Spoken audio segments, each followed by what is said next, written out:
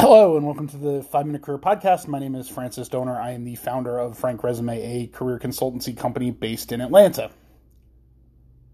An often repeated complaint or suggestion or disgruntlement that I hear from clients is that they get the job, right? They've done all this work. They built their resume. They built their LinkedIn profile. They networked. They got the interview. They did well on the interview. They sent their thank you notes, and they got the job.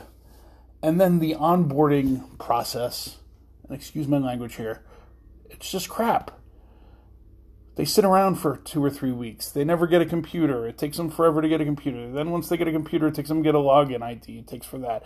Then to get the software that they need is installed, it takes 5 or 6 days. And this mainly happens, believe it or not, at large, successful companies.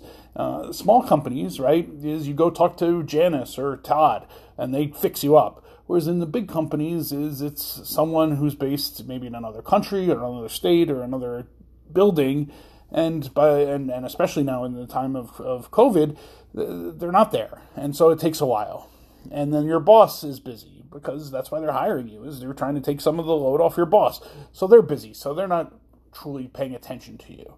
And then the people that are training you are busy. The people that have to train you on systems or train you on processes, they're busy too.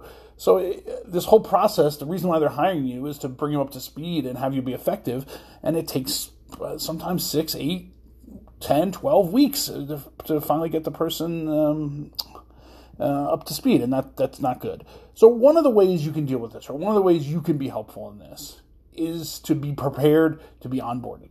And that's what I want to talk to you about today. So you have the new job, and you're going to go in. And these are 5 kind of tips that I've thought of and researched and talked to people that have started new jobs as to ways to help you start your new job better. Okay, number 1, be prepared for a terrible onboarding experience.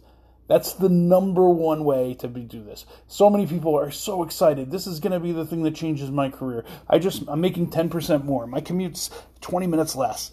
I'm going to be working with people that seemed like a lot of fun. And then you show up and nobody's ready. Nobody's there. You know, it's like showing up to a party and nobody's there.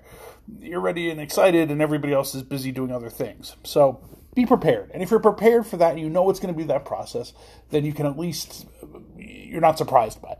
Number 2, ask your boss to sit in on any meetings during the first week. So during that first week, if your boss has any meetings, ask them if you can come along, or you can dial in, or you can zoom in, and just listen. And I know the last thing we want to do is be inundated with meetings, but you're going to start to see who the players are. And if your boss is good, they're going to introduce you to who the players are. Or at least you can introduce yourself if it seems like your boss is not going to do that.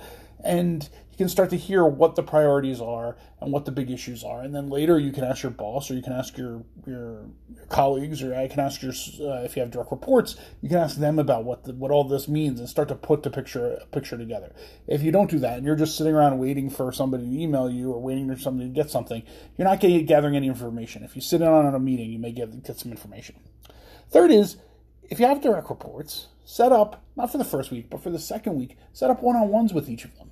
Tell them, hey, I know I'm the new boss in town, I'm the new sheriff, but I'd really like to talk to you for 45 minutes about what you think this place is like, get your honest opinion on it, get what your career goals are, and get what your struggles are, and where you think I can help, and where we do things well, and really find out, so that way we can start to become a team.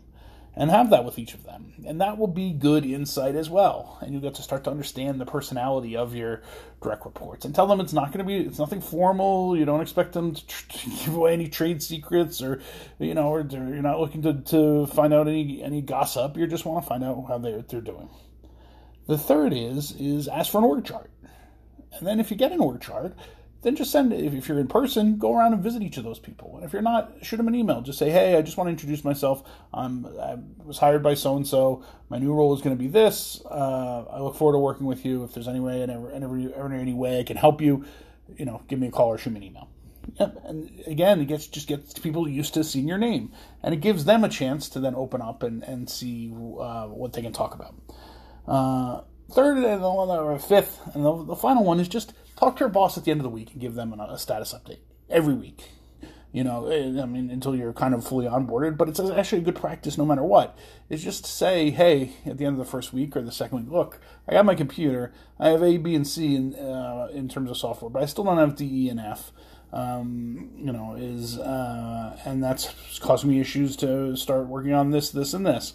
Is there any way where we can talk to people or something like that, and just let them know where there are gaps. So that way, when in week 3 or week 4 they're asking you, why isn't this done or something like that, you've covered yourself a little bit, but also hopefully it gets them to really get started because you want to do a good job, right? You took this job wanting to be successful, wanting to help the company that you're working for out, and you want to get to that point as quickly as possible. So those are my 5 tips in terms of, but the number one of just be prepared that the onboarding is going to stink.